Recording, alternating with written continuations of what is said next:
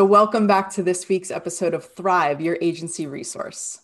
Today, we're going to talk about pivoting, but not necessarily just pivoting, because everybody's doing that these days. We're going to talk about it in the context of deep listening and why that matters in order to create a successful pivot. I'm joined by Marcel Petipat, co-founder and CEO of Parakeeto, a good friend of mine. Parakeeto is a software that helps agencies and consultancies automatically create accurate data-driven estimates for their projects, literally in seconds, using their historical data from Harvest. So really, really niche. We'll talk about how that all occurred. Marcel, thank you so much for joining me today. Thank you for having me, Kelly. Always a pleasure to spend time hanging out with you. I agree. I like to spend time with myself, and I really like to spend time with you. So you say that you have known since the age of 7 that all revenue is not created equal. And I would love for you to expand upon that. Yeah, we learned that tough lesson, that I think all agency or service business owners learn at some point in their career, which is that you can lose money on a job.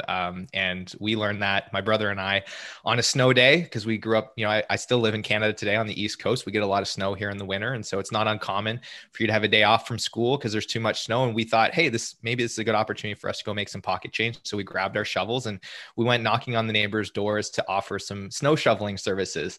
And that was going swimmingly well for the first little while. Everyone paid us handsomely, relative to the time it took us to clear their driveways.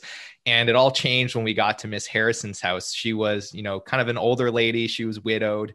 And when we knocked on the door, she was so excited to see us. And she kind of said, yeah, could you shovel the driveway? And we said, yeah, totally. How much will you pay us for that? Because we didn't know how to price. We were 7 years old. So we were on the honor system. It was like, what will you pay us to shovel your driveway? And she said, I'll give you guys each a toonie, which is like a funny Canadian coin for $2. Okay. And we looked at the driveway and we thought, that seems fine. Like it's just a light dusting of snow. So it's like, yeah, sure, whatever. $2. We'll get this done in a few minutes. It'll be fine. It's less than most other people paid us, but whatever.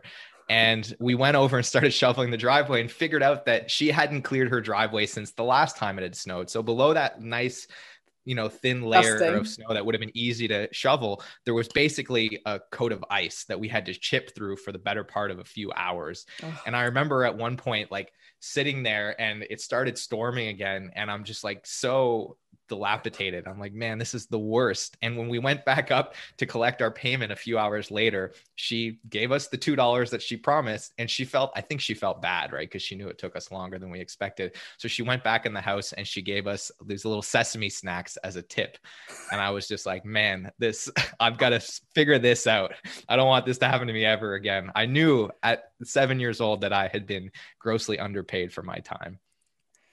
It's such a good story because I think like we probably all have stories like that, especially if you live in a climate where you shoveled snow as a kid or you mowed lawns or you had a paper route or whatever the case may be, right? And that also speaks to your entrepreneurial spirit at 7 years old, which, I love. But since we're talking about your big pivot today with Parakeeto, can you share a little bit with us about what the vision was for the software?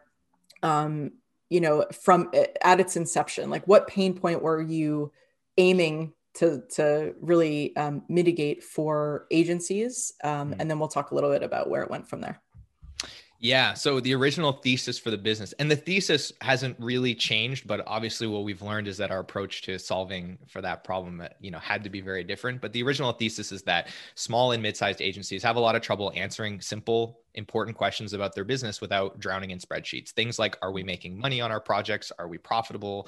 Should we be utilizing our team better? Do we have capacity for new work?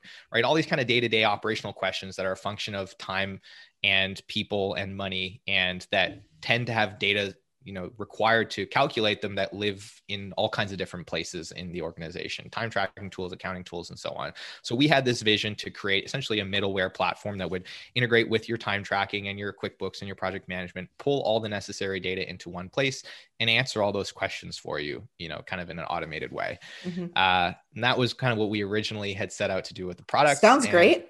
right? It sounds amazing. It was easy to sell that value proposition.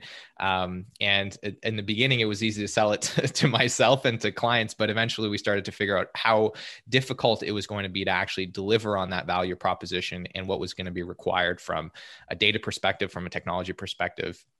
And, I think we started to realize that we were kind of in over our heads once we actually got to the point where we had to try and onboard people onto the product and get them to that outcome. Yeah. So before we talk about where it pivoted to, or where it is now, I should say, let's talk about the concept of reframing this, because as you and I spoke about earlier today, it's really easy, or it would be really easy for someone to say, hey, you set out, you had this thesis, you built this platform. It didn't actually take off, like you failed, right? And there certainly could be people that are in that camp. But then there's another way to look at it. And you shared with me a book that you're reading. So I wanted to talk a little bit about how you've been able to like reframe this from the standpoint of failure into a mindset shift. Yeah, I mean, and you alluded to it earlier. It's kind of about the framing. If our framing was we need to make this product work, then yeah, totally would have been a failure. But we were able to, as a team, kind of step back and say, well, look, our objective isn't to make this product work. It's to build a successful business and solve a real problem for agencies. Mm-hmm. And so, learning that this path was going to be potentially not viable was an important step along the way, because, we could have kept investing in that indefinitely until we ran out of money, ran out of time, ran out of energy, whatever the case is. But we were able to catch that soon enough. And ultimately, looking back, we'll probably say that was a critical turning point in the business. But at that time, we really had to basically take a step back and think like our current circumstance is a reflection of the mindset and the thought process that we had before. And obviously, if this isn't going to work, we need to kind of reframe the business, reframe our approach, and try to learn as much as we can from this experience to increase our chances of getting it better next time. Yeah. Yeah. And for me anyway, here's where like the magic lives in this story. You didn't pivot and say, okay, well, we'll just come up with another thesis and we'll just like throw something against the wall and see if it sticks. You actually went to the people who were familiar with it or had tested it or demoed it or knew about it or whatever the case may be, and said, here's the problem, or here's the problem as we understand it. Is that still the case? And what kind of things would actually help you more? So you took a stance of curiosity. You took a stance of realizing that it was totally okay for you guys to be wrong, right? And you took a stance of really honoring deep listening to what your customers' needs were. So can you talk a little bit about that? Yeah, absolutely. And I mean, this was like our theory from the beginning, right? That we wanted to build a very customer centric company. We wanted to build our software in a very customer centric way. But of course, that's a lot easier said than done. Like tactically, there's a lot of moving pieces around that. You've got to be reconciling customer feedback against your vision for the product and balancing those two things, strategic considerations and so on.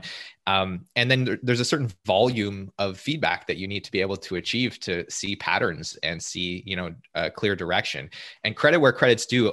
A good friend of mine, Anthony Cintron, was really critical in helping us kind of go through the process of learning what this new path was going to be.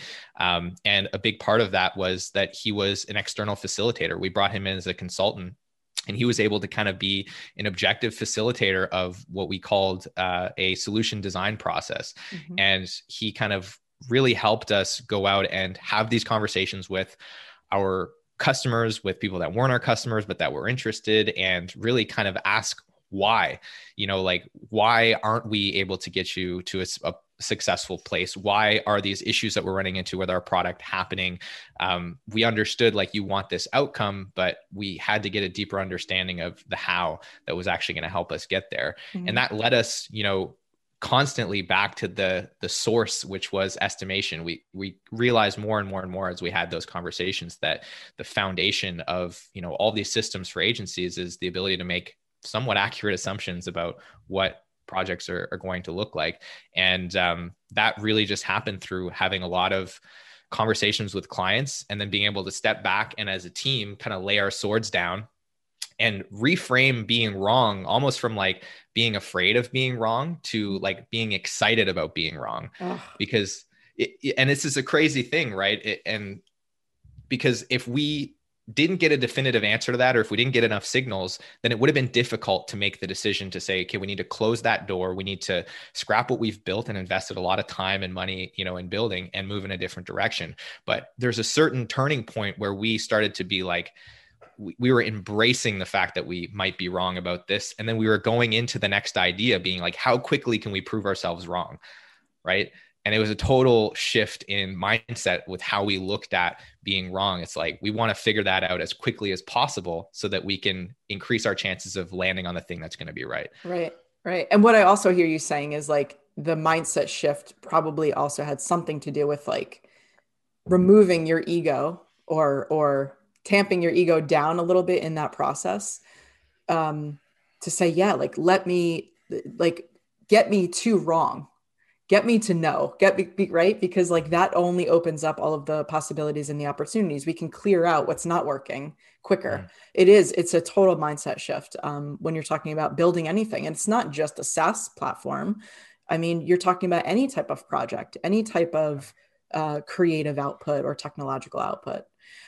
So you've pivoted, right? And now talk a little bit about all of the solves for this this platform, the real-time feedback, the comparison to past projects and estimates and all that, because I think it's exciting that agencies now have the ability, to use something like this.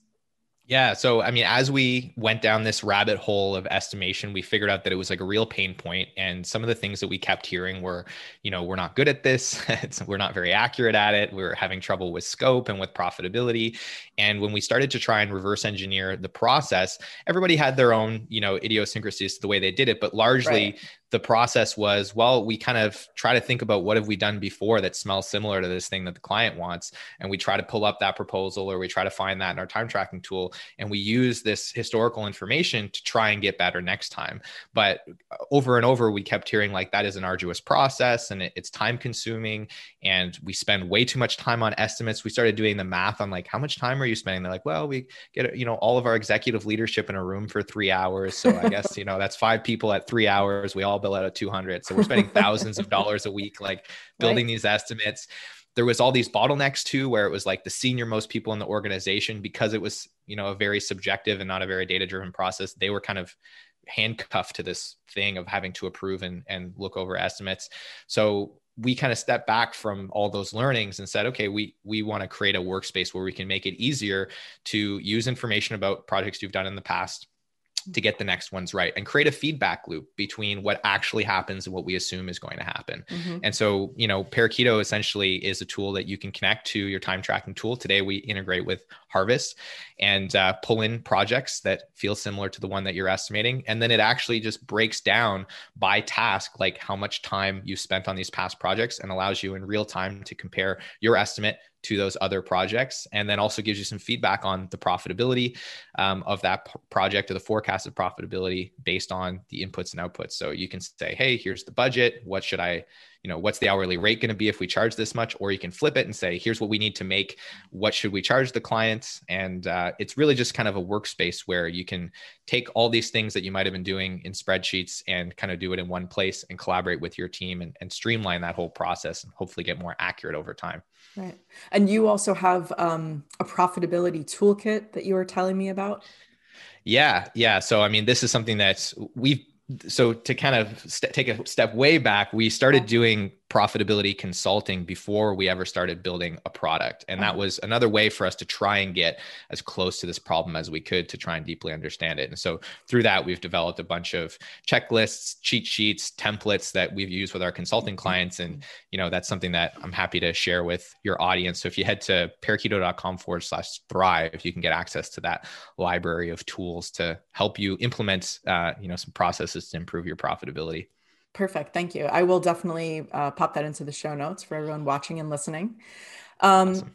And yeah, so as we, start to wrap up the conversation, like I would imagine that there is a significant amount that you have learned throughout this process. And I always think it's great to pass on those learnings, right? Those findings, those lessons that we encounter along the way. So what piece of advice would you leave agency leaders with? Not necessarily when it comes to the technicalities of profitability and estimation and all of that, but just in general, like what have you learned specifically from the deep listening and from the pivot itself? Yeah, there's a couple of things that I think are really critical. The first is something you alluded to earlier, is being able to be at peace with being wrong and understanding that that's not your job as an entrepreneur. Your job is not to be right all the time. Very few entrepreneurs that have had success have been right all the time and attribute a lot of their success to the things that they got wrong. So being able to kind of lay down your sword and be okay with, your ideas not necessarily being in line with reality and just being open to learning. And I think that's the real superpower. Empathy is the real superpower. Because if you can deeply understand your customer and explain their challenges better than they can and come up with, the right solutions that are intuitive to them, then, you should be able to find success. And that is really a process of listening, not a process of, being some kind of creative genius.